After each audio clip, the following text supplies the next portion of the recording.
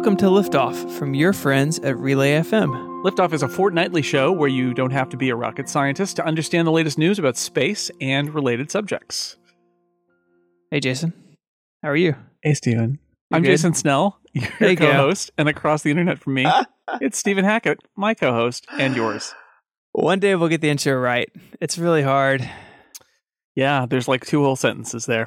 So we're back after a fortnight away. Mm-hmm. A little longer than a fortnight because we got excited and released the Martian episode a little early. It's true. And as follow-up, I suppose I should mention that we did do an incomparable episode about The Martian, which is number 268. So if you want to hear more, Stephen and I are both there, along with some other fine people talking even more about The Martian. So you can go to theincomparable.com and you'll find it. It's episode 268. It'll be in the show notes, too.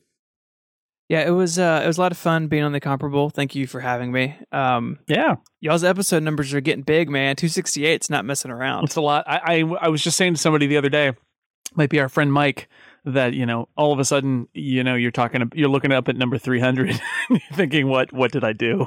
What have I done here? Yeah, I mean for a weekly show, it's 5 years. The math works out.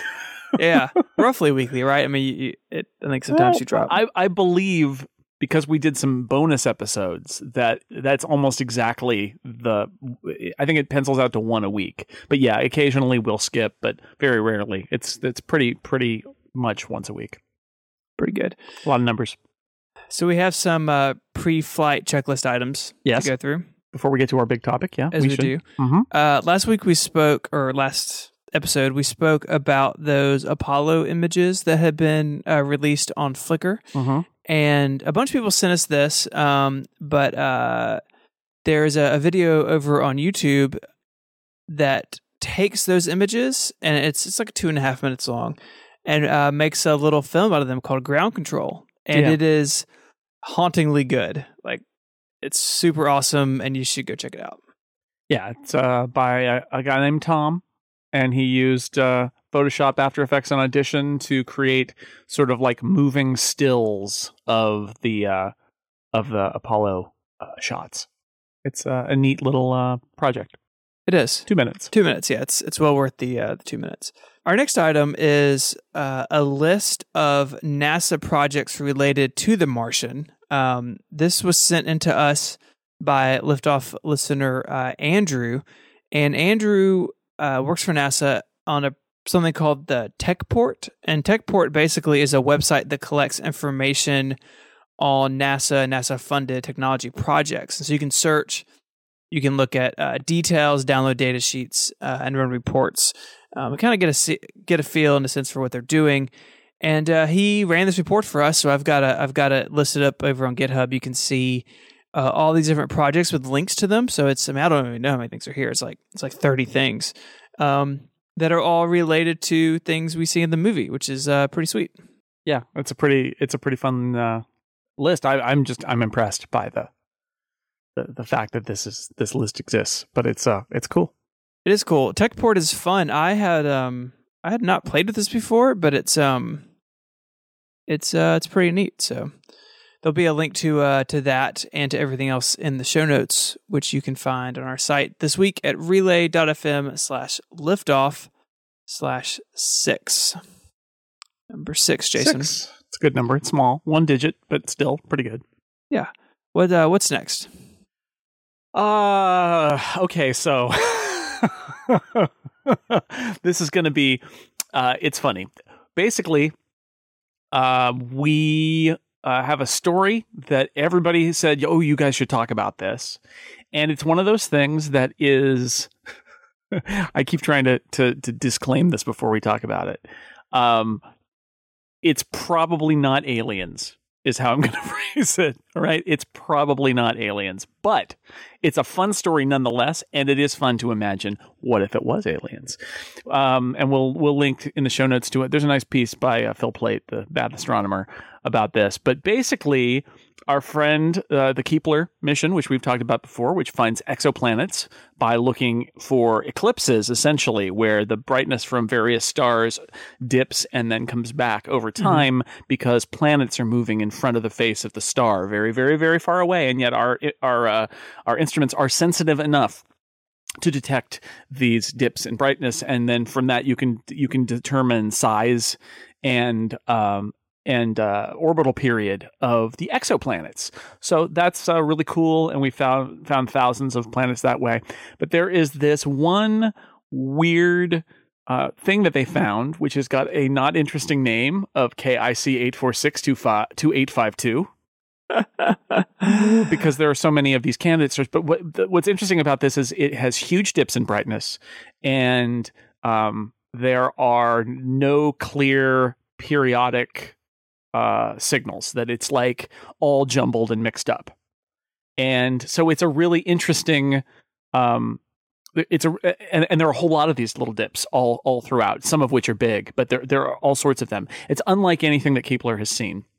So the scientists wrote a paper that detailed this data and tried to explain what they were seeing, and they came up with a lot of different things that might explain it.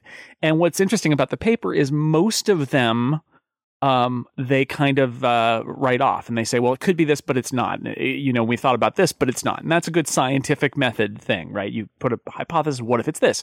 Well, then we would see this, and we don't. One of the things that they said is that it could be like a series of comets, like a cloud of comets. But they thought that maybe it wasn't super likely, but it's possible. The most so basically, this is a great scientific question that people will now spend time thinking about and perhaps measuring further, which is, why is this system not like any of the others we've seen before, and what does that mean?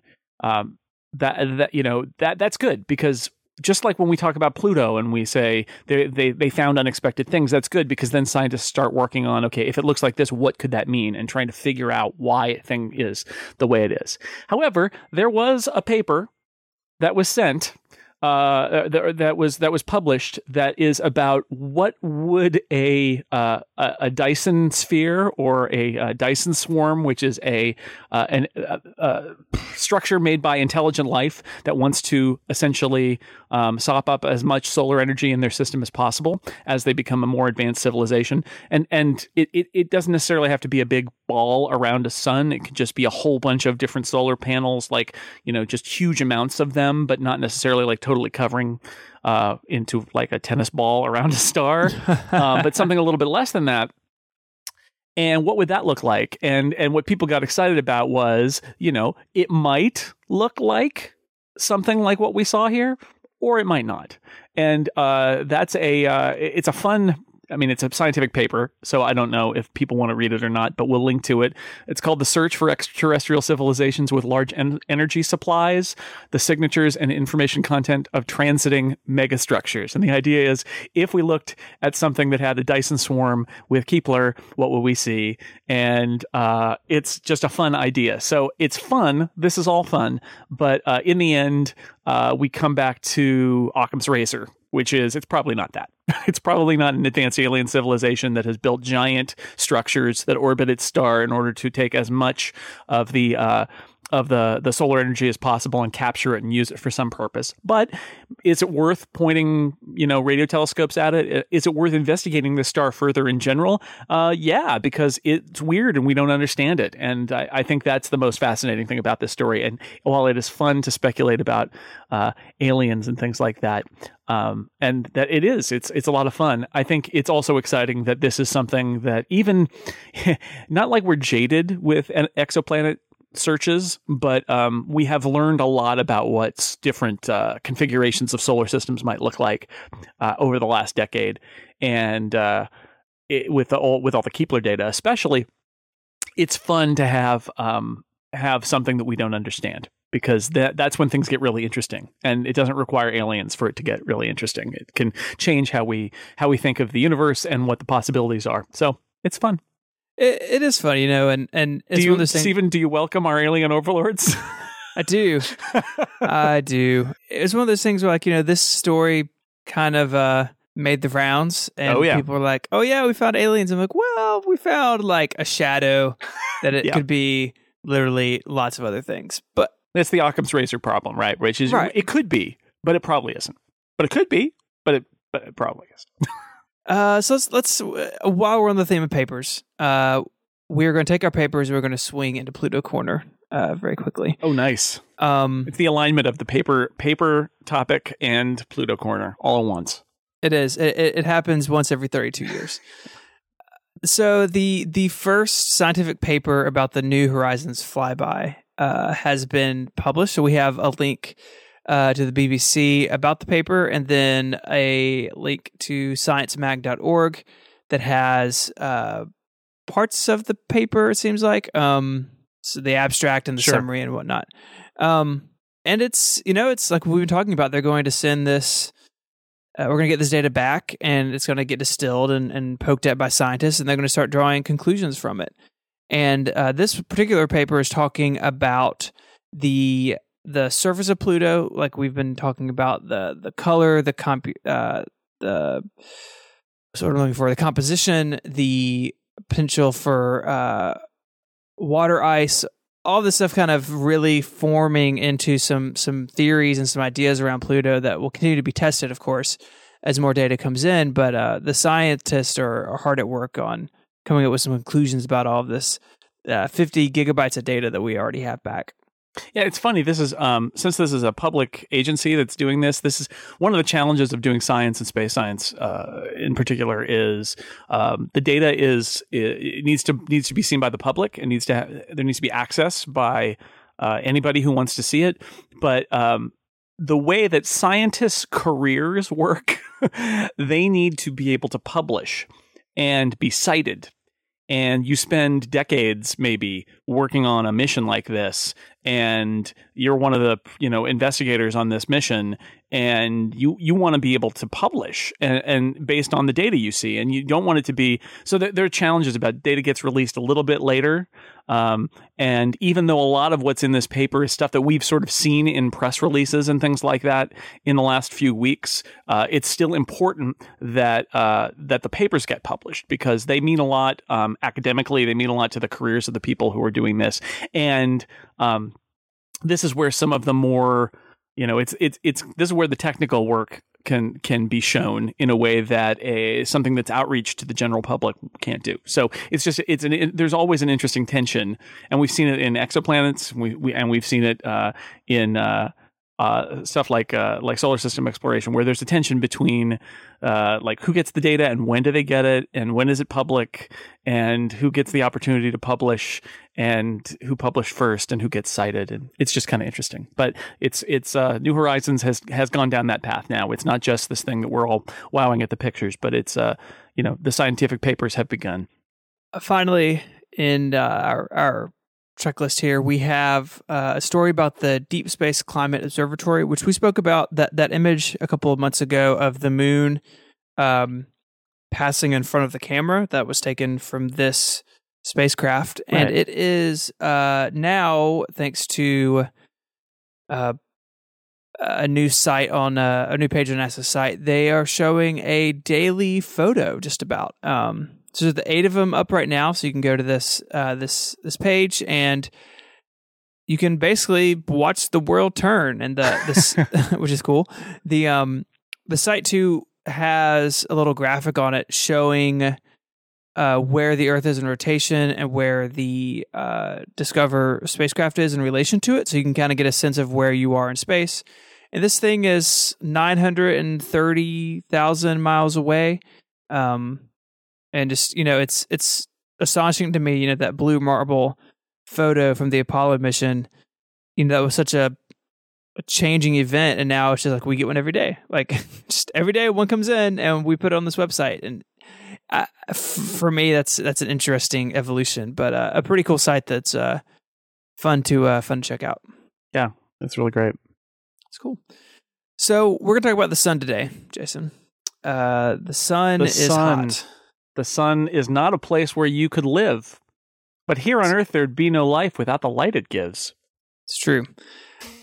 So we're going to break this down. We're going to talk about some general facts about the sun, and then we're going to talk about the makeup of the sun from the center outward. So if you look in your show notes, or again on the site, Relay FM /liftoff/6, there is a graphic there that shows the way that the sun is kind of put together, and we're going to follow that from the innermost point out. That seemed like a logical way to me to kind of talk about the sun. But first, we need to talk about the sun itself, kind of in the solar system. Jason, the sun is really big. The sun is so large that 1 million Earths would fit inside, and yet it is only a middle-sized star. So I'm going to stop quoting that song eventually. It is larger than the average star because of the red dwarfs. It turns out, since that song was written in the 50s, I want to say 60s, that it's there's so many red dwarfs that the red dwarfs are very common, and stars like the sun are less common than that. But still, it's it's a star. It's a run of a mill star. There are bigger ones. There are smaller ones. And it's everything, right? It's, if you were looking at a distance to our solar system, you would just say it's got a star and some junk, and we're the junk. But it's like 98% of the solar system is the sun. Yeah, it's and reading about this, and we do want to talk about stellar evolution. I know that's like your favorite space topic. It is. It is kind of remarkable how unremarkable our star is. It is just sort of a middle of the road guy who, it's obviously critically special to us, but in the world of spinning galaxies, just another star. Yeah, this is. I mean, it's we know it's got a civilization on it, on orbiting a planet around it that with liquid water and all that. I mean, there are lots of things that we don't know yet. This is why exoplanet searches are so important. We don't know yet how common or uncommon the solar system is in general. But yeah, the sun is we look around and see a lot of stars that are a lot like the sun. We'll put it that way. It's not a 1 in a million special kind of star. It is and it's it's a population 1 star, they call it, but basically that means that the sun's got more elements in it than just hydrogen and helium. It's got other stuff that a lot of scientists like to call metals, even though they're not the metals that we would think. It's got more of those, which suggests that, we also know it hasn't been around as long as the universe has, and so it's in a later generation of stars. Because it's the center of our solar system, we use it to measure so many things. So I think we've even said this phrase on the show and not really explained it, but 1 astronomical unit is about 150 million kilometers, 1 AU. That's the mean distance from the sun to the Earth, and that kind of became the yardstick that we use to go measure other things. Right. I mean, yeah, you're right. A lot of things are defined by the sun. An AU, talking about other stars, we often will refer to them as by solar masses, basically how much bigger or smaller it is than our sun. But the sun is 98% of our solar system, so of course it is central. It weighs 2 octillion tons, which is a lot. I could totally imagine that number in my head. No. I actually had it written out, but then I was like, nope, I'm not going to be able to pronounce that when it's time to pronounce it if I don't actually put the word there. And like we said, it has the bulk of the material in our solar system. Yeah. Because of that, because it's the core, it's that central hub, its gravity is very intense. It's what holds our solar system together. There's obviously a lot of pull in between planets and moons and everything, but the sun is again that central hub, and we all spin around it. Indeed. We don't spin around the Earth, turns out. We learned that that's not true. Right. And when we when the solar system was formed out of this kind of a cloud of gas and dust, most of the models, I mean, they suggest that there at some point there is a little bit of a rotation in that kind of begins to accrete, and that is why the sun rotates, and that is why the planets rotate, and that is why the planets revolve in the direction they do around the sun. That's not a coincidence that everybody's kind of going one direction. It's sort of like we all coalesced out of the cloud of junk, and that whole cloud had that kind of motion, and it continues to this day. So we're all in this together is what I'm saying. There you go. One giant boat of solar system neighbors. the light from the sun, we're going to talk about where that light comes from. We see it as sort of a yellowish white light. Of course, during sunrise and sunset, that is obscured and changed by the atmosphere. But in reality, the sun puts off all sorts of light. It's got blue and green and purple. We don't see those. A lot of that is either absorbed or reflected off our atmosphere, which is remember, we have this atmosphere that is basically a nice warm blanket around the Earth, and it protects us, as we'll get to, from a lot of bad stuff from the sun, but it does filter out some of that light. So when we look at the sun, we see it most of the time as a yellow color. However, we should advise you, don't go out and look at the sun after this episode because your eyes will be sad. Yeah. It's amazing. We evolve on this planet, so our eyes are, it was all directed toward detecting wavelengths that are put out by the sun. So that makes sense. But it's also interesting that obviously all the animals on this planet have some sort of innate reaction to not stare at the sun or all the animals that did just stare at the sun, they all died. So now everybody has learned, don't look at the sun. So don't look at the sun.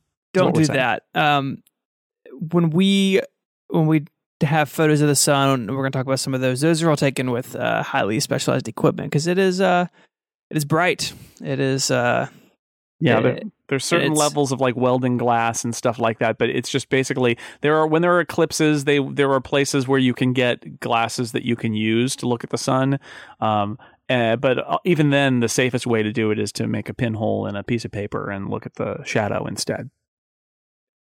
So we're going to start talking about the sun's 4 main zones. But first, Jason, do you want to tell us about our first sponsor? Oh, yeah, sure. Our sponsor, again, are the nice people at WobbleWorks who make Luminos, the amazing space simulator for iPad, iPhone, and Apple Watch. It's got something for every astronomy enthusiast. You can not only hold up your device to identify your favorite sky objects, but with a tap, you can launch through space and visit them firsthand. Luminos creates the solar system in 3D in the palm of your hand. Any astronomy feature you might want is included. There are detailed planet and moon maps, tens of thousands of asteroids and comets, millions of stars, the largest deep space image catalog on mobile. There's wireless telescope control and more. You can even view live sky charts on your Apple Watch. I heard from a podcast listener the other day who is also a science fiction writer who said that Luminos was really great for plotting out a space opera he's writing. So I thought that was a pretty awesome pretty cool little angle because it'll get you out there. There's millions of stars. Luminos is from WobbleWorks, as I mentioned. That is a family business. John and Brian at WobbleWorks have more than 50 years combined of hardware and software experience, from small startups to big enterprises like Apple, Microsoft, and Oracle. Luminos has been in development for more than 10 years and on the App Store for almost 5.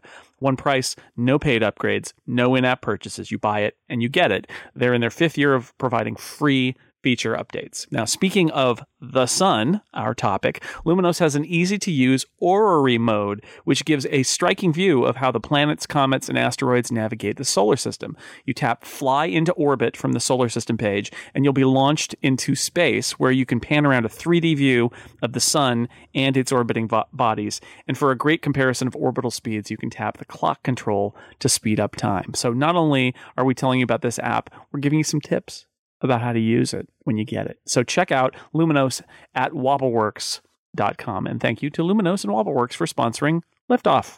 So we're going to start at the center, and the sun is made up of layers. There's an image in the show notes. It's like a fiery jawbreaker of death. But the internal structure has a core and a radiation zone, which is the very heart of the sun, and because the sun is so big, there's so much mass, the pressure at the core is just unbelievably strong, 260 billion times the atmospheric pressure on Earth, and it's 15 million degrees Celsius. It is hot. Well, it's so much gravitational pressure at the center of the sun that hydrogen atoms smash into each other with such force that they turn into helium. That's serious business. and that's the fusion that powers the sun. But that's why it happens. It doesn't happen because they're having a party in there. It's happening because of the immense gravitational pressure that is causing that fusion to happen. And the numbers are staggering.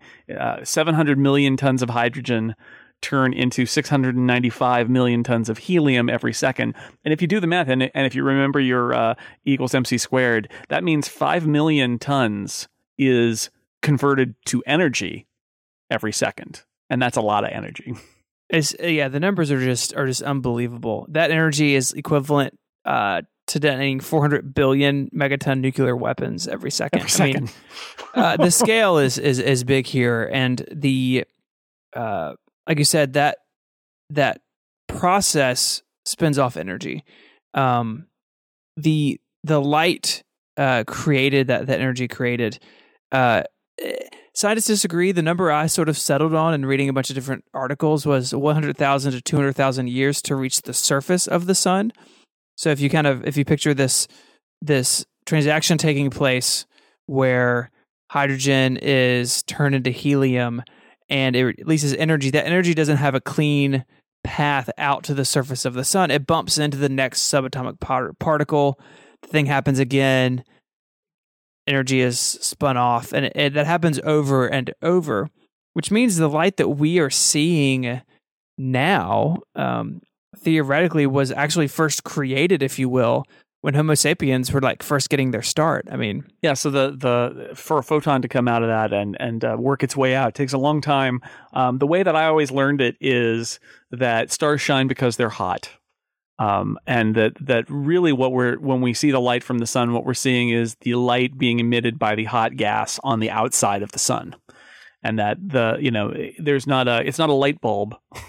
With like a glass outside, and then the real source of the light is on the inside.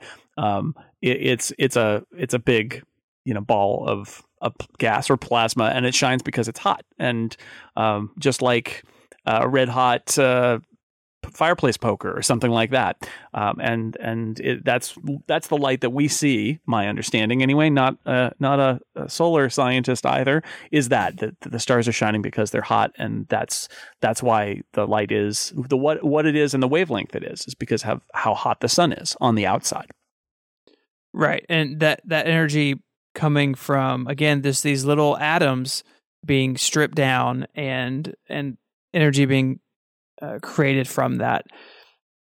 It's just amazing to me something on the subatomic level, when you're talking about the volume we're talking about, can create this sort of heat and light where you step outside and you feel it on your skin. Yeah, all that comes from just little electrons being stripped off. Yeah, with the scattering and exponential decrease over space from one astronomical unit away, that it's still the thing that provides all the energy essentially on our planet. In terms of the biosphere, it creates the weather. It warms the planet. It feeds the photosynthesis. All of that is happening from this little tiny fraction of what is put out by the sun. But that's a lot.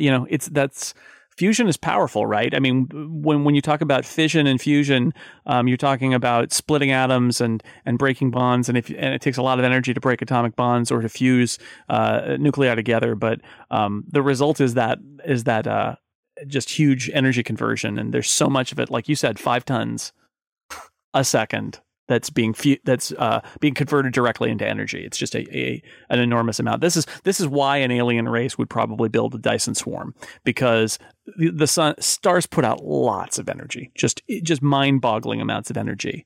The core is, because it is changing from hydrogen to helium. The core itself, the larger percentage of the material there is now helium.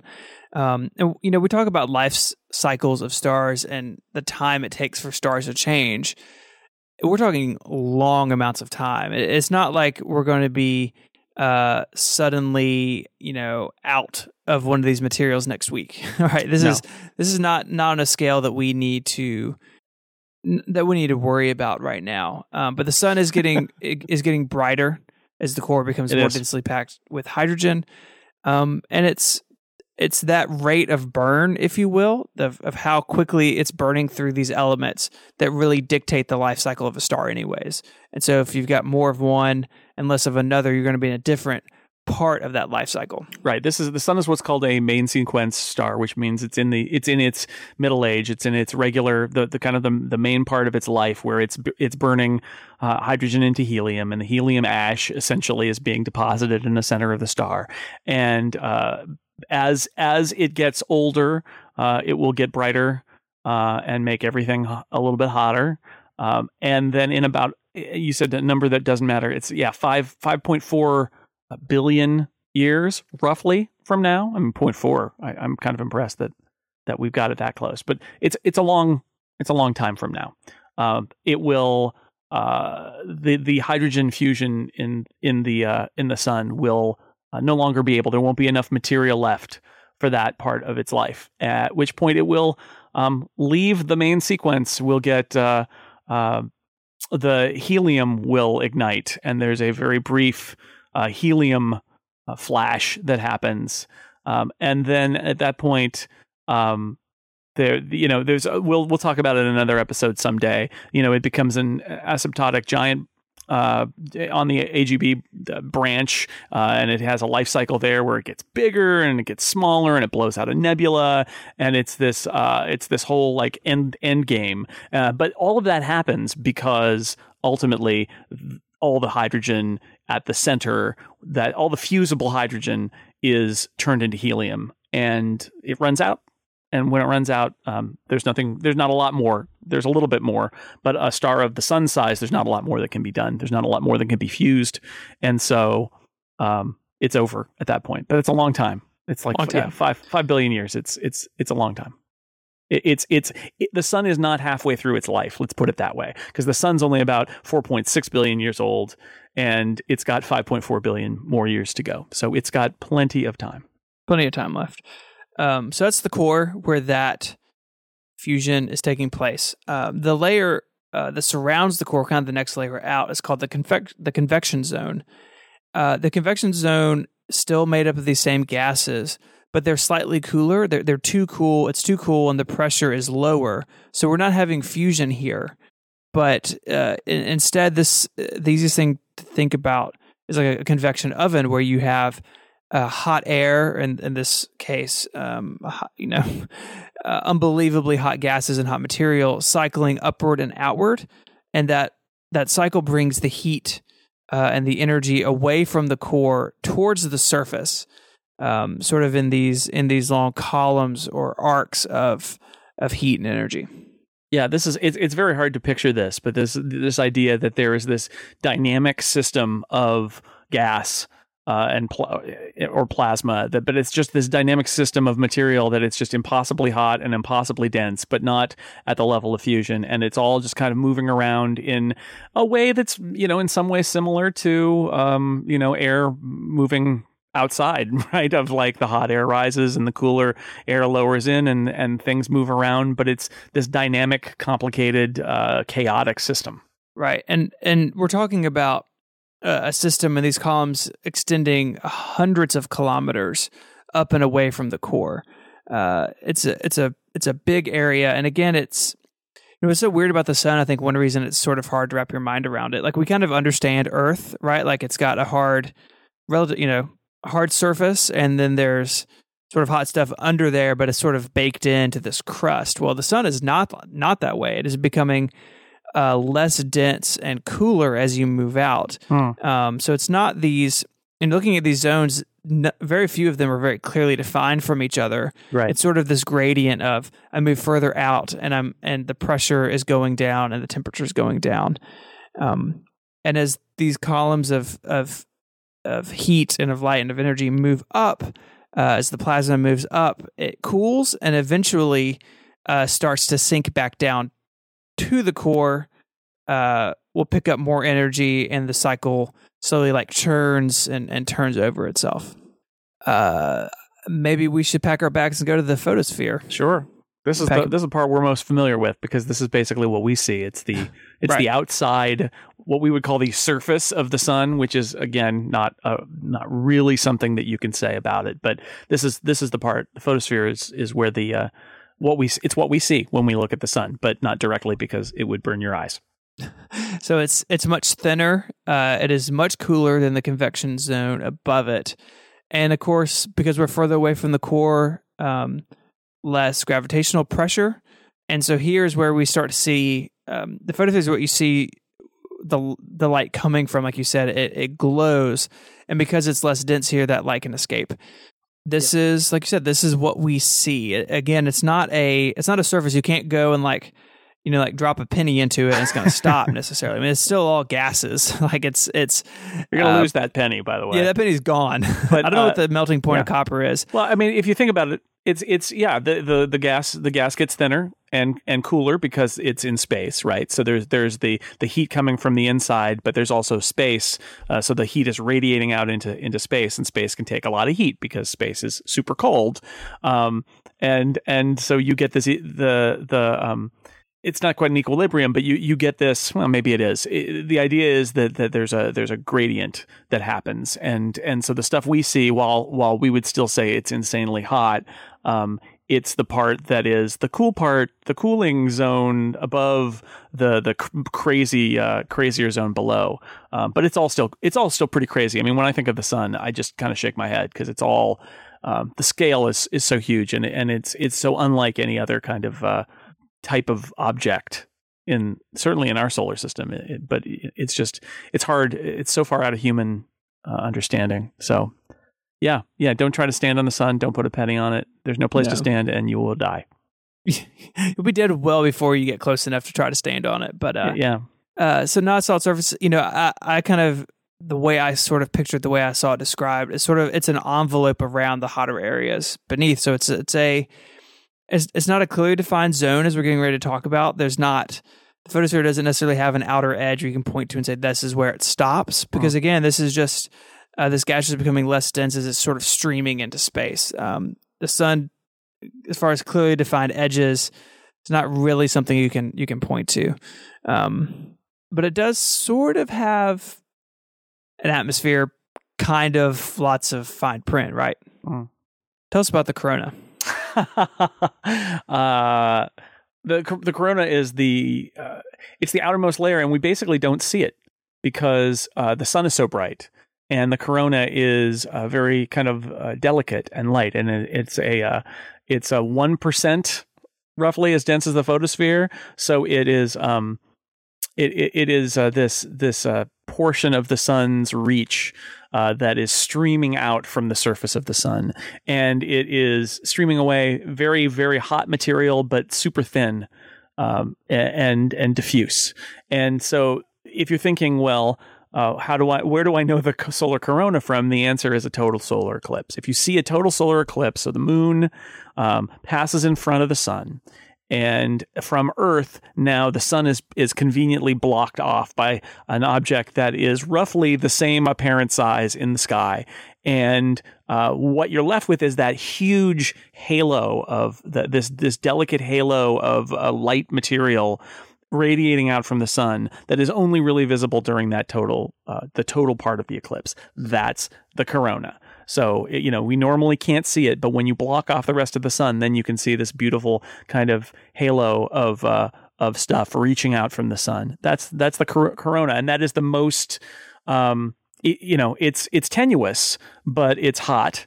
And you put an object like the sun at the center of the solar system, it's going to throw stuff off. And so the influence of the sun is felt for a lot longer period than just the size of the sun. It's felt way out into the solar system, and the corona is one example of that we see. It's extending out for millions of kilometers. And then even beyond the corona, even when you look at the corona and you see that it's got this wonderful, beautiful halo that we see from Earth, but then that ends. You're just sort of it's still like everything with the sun here. It's still sort of trailing off into invisibility, and there's still impact beyond the corona because particles are still leaving the sun. They're just not as visible as the corona is, and that's what we call the solar wind, which is particles moving away from the sun. And the effect of the solar wind can be felt way beyond where you might think. I think Voyager. The Voyager probes have been measuring sort of like when is the solar wind's influence lost? Where is the sun's influence sort of like no more special than the rest of the galaxy and nearby stars and things like that? And it turns out that we think that we've gotten there, depending on who you ask, but it's very, very far. The sun is still putting out particles. Its influence is still felt. Those bright pictures we see of Pluto, even all the way out there, they're brightly lit by the sun, but also the solar wind continues to push particles out. We're going to take a quick break for our second sponsor this week, which is NCH and Andrew Carroll. Trying to understand how to get all of the paperwork and tax stuff in place for your business is the last thing you want to have to deal with when you're really just trying to make the thing that you love. And it's really easy to get in a jam with this stuff or to be paying too much in for taxes. And, it can just be a real headache. Maybe you're a freelancer, or if you have a dream of being an independent content guy, or you're just trying to deal with all this tax nonsense, then this message is for you. Andrew Carroll is a CPA at NCH Tax and Wealth. And he's a big fan of all the great shows. He's actually Relay's accountant. And he has put together a new ebook called The Freelancer's Guide to Escaping Taxes. It's all about how to understand what you need to do to make sure that you're being efficient and effective with how you deal with taxes, getting things in place to properly avoid issues and fees and that sort of stuff down the line, and to make sure that you're taking care of your money, that you're paying what you owe but not paying anything more. Andrew believes that business should be simple, and so he's made this free guide for people who want to learn how to make their freelance tax life easier. Believe me, it is complicated.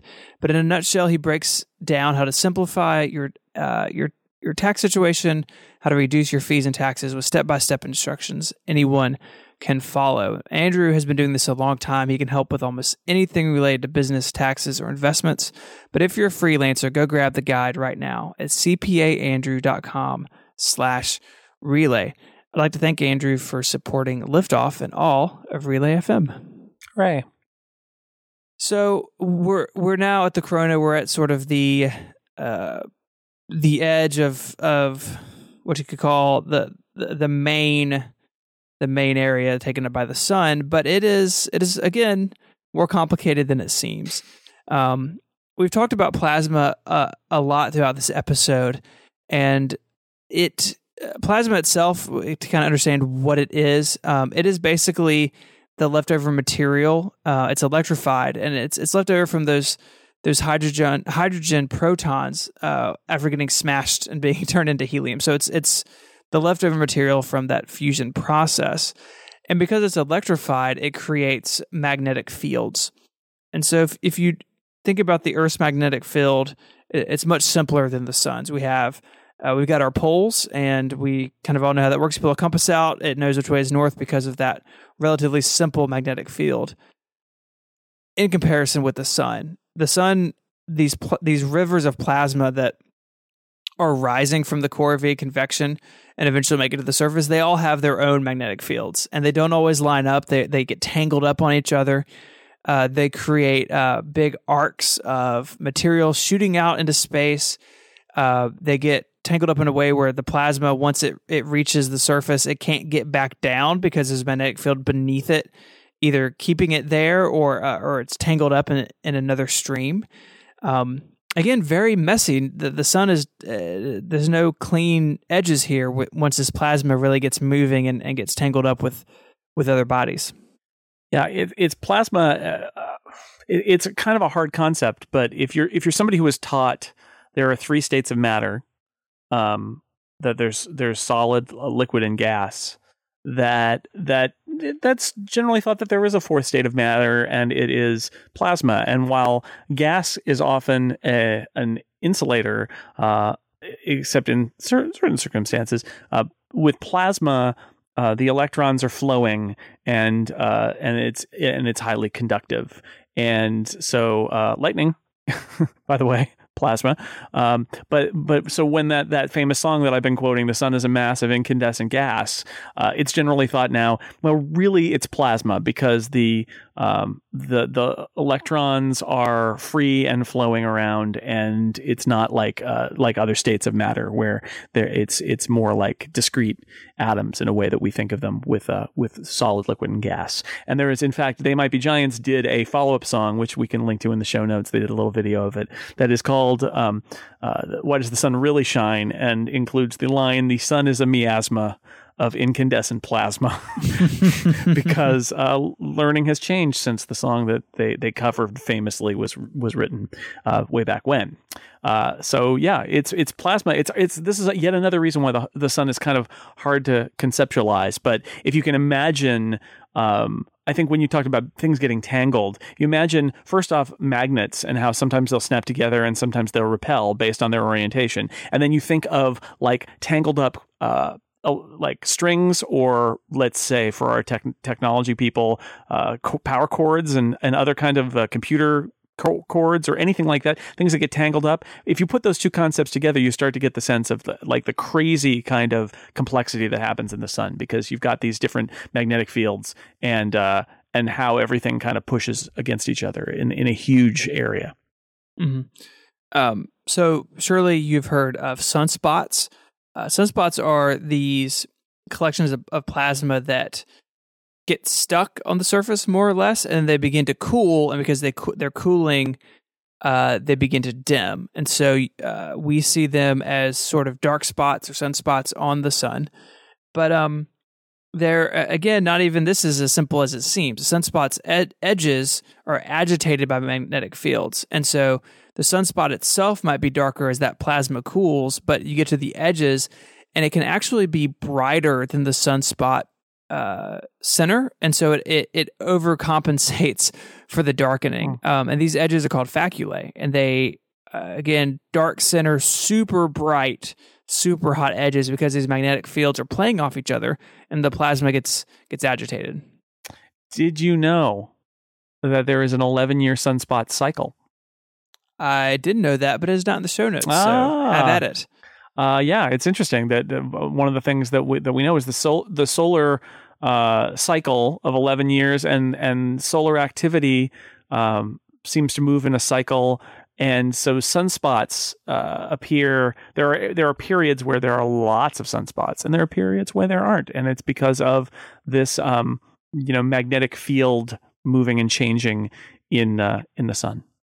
The sunspots have a cousin. Sunspots are the plasma that gets stuck, more or less. Then you also have big arcs of flowing plasma. Magnetic fields arc out over the surface of the sun, and the plasma follows it. We've got an image in the show notes of this raining loop effect. They're called filaments or prominences. And they can stretch, again, hundreds of thousands of kilometers past the surface of the sun. Giant arcs of death. It's nice that you put the Earth, this picture that you linked to has got the Earth in there for scale, so you can see that these things are way, way, way bigger than the Earth. Yeah. Yeah. And so you've got sunspots, plasma that's cooled. You have the faculae around it that's hotter and brighter. And then you have these filaments that are extending out into space. So all that stuff is what plasma does or can do once it gets to the surface of the sun, and once it begins to cool, that exchange of plasma turning over. But it can even get more exciting than that. So this is just amping it up as we go. We have solar flares. So when these arcing magnetic fields get tangled with one another, they can basically explode and create a solar flare, which can release up to 10% of the sun's total output in one moment. So a huge, bright explosion of material and light being thrown free of the sun at very high speeds. Not super pleasant. Yeah, this is one of the things that actually solar flares, and I think what you're going to talk about next, coronal mass ejections. These are bad-tempered moments for the sun that can affect people on Earth. It can affect our satellites. It can cause the electrical grid to be strained, and it can create aurora. But also for people who were, let's say, outside of the protection of Earth's magnetic field, like traveling to Mars or something like that. This is one of the things that astronauts for long duration spaceflight have to concern themselves with too, because these are increases in stuff that is not healthy for human bodies and needs to be shielded against. If you're out of Earth's protection, traveling somewhere else. Right, because it's not just light; it is these subatomic particles getting thrown off from the sun in huge bursts. So you got solar flares, and then you have CMEs, coronal mass ejections, which are basically solar flares on steroids. And they can send billions of tons of material out into space, and sun gets cranky. It does. So the whole thing is just playing off each other, all these different bodies of plasma, and the wrong wires get crossed, if you will, and all of a sudden you just have a big explosion that shoots all this stuff out. And if it's aimed at us here on Earth, it can be bad. So these incoming particles can cause electrical changes in the Earth's crust, causing blackouts and grid problems. 1989 is sort of a recent big example. A severe geomagnetic storm that actually caused the partial collapse of the electrical system in Quebec. Yeah, this is the famous example that there was a blackout in Canada because of the sun. Again, we can't do anything about this, right? I mean, if we must kill the sun. Yeah, that'd be bad. So we keep an eye on it. There is a spacecraft called SOHO, Solar and Heliospheric Observatory, and his job is to keep an eye on the sun and study the sun. But part of the mission is to keep an eye on the CMEs. There was a big example several years ago. I don't have the year written down, but basically went in a different direction from Earth. But now, if it was bad in 1989, think about now how many more satellites are in use and just how more complex our infrastructure is. A CME or even a strong solar flare in our direct direction here on Earth could have catastrophic consequences. Yeah, and the question is, what can you do about it? I mean, there are probably things that we can do with warning, and then other times you just got to ride it out and be aware that it's going to happen. This is weather. I mean, people talk about solar weather, and it seems kind of remote from us, but it's not. The sun and what it does is a kind of weather, and it can affect us. And not all of our weather is local. Basically, some of it is from the sun, and so being aware that it's coming and being able to batten down the hatches or prepare or turn things off or remove things from the grid or whatever needs to be done. But in the end, this is how an electrical generator as big, a power generator as big as the sun is not without its quirks, and something this huge, even a little burp can be dangerous or disruptive. And we happen to live by a sun, and it keeps us alive, and so we're glad that it's there. But it when it's cranky, it can be problematic. Right, and again, our atmosphere is doing a lot to protect us from it. So atmosphere and the Earth's magnetic field, yeah, both. So these subatomic particles come streaming towards us. Some get absorbed or reflected from the atmosphere. Some are pulled to the poles, and this is actually where auroras come from. So the northern or southern lights are they're going to the magnetic. They're running down the magnetic poles. Yeah. So these beautiful images you see from space station of this green glow across the atmosphere. That is the atmosphere and the subatomic particles from the sun and the electrical charges playing in between them, which is just really. It's like one of those things, like they're so beautiful, and then you realize what it is, and it's the atmosphere protecting us, and the magnetic poles of the Earth protecting us from a potential bigger problem. It's really fun. It's fun. This is fun, neat to think about that. We are here, like you said, sort of in this tension with the sun. That we are here because of it, and we're only still here because it hasn't gotten angry at us. And that the Earth is in the butter zone temperature wise and distance, but also the atmosphere. It all comes together perfectly to sustain life. And if it didn't, then we wouldn't be here. That it's not luck. This is why life is able to flourish here, is because the Earth's atmosphere is filtering out particles and not particles, wavelengths that would be otherwise dangerous to us, and the magnetic fields protect us from radiation. And this is all. That's why we're able to survive here. But it also says, yes, when, like I was saying, when we want to go to another planet or something like that, we are going to have to take extra precautions because the Earth won't be there to protect us. I think that covers the sun, Jason. Yeah, I mean, we were talking about this. We actually were talking about doing this and then aborted it and then kind of came back to it.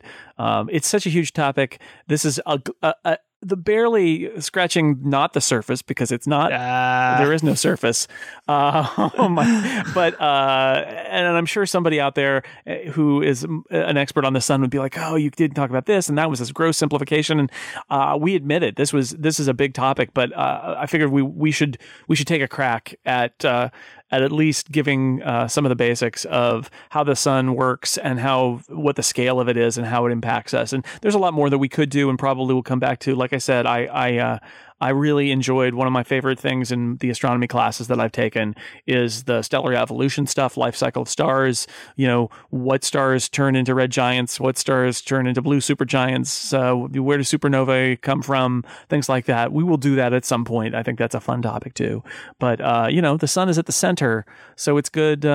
It's good. So I guess we went to the moon because that's our buddy, and now we have gone to the sun. So it remains a question of where we'll go next, and will we cherry pick throughout the solar system, or are we gonna turn onto Mercury next? I don't know. We'll have to talk that one out.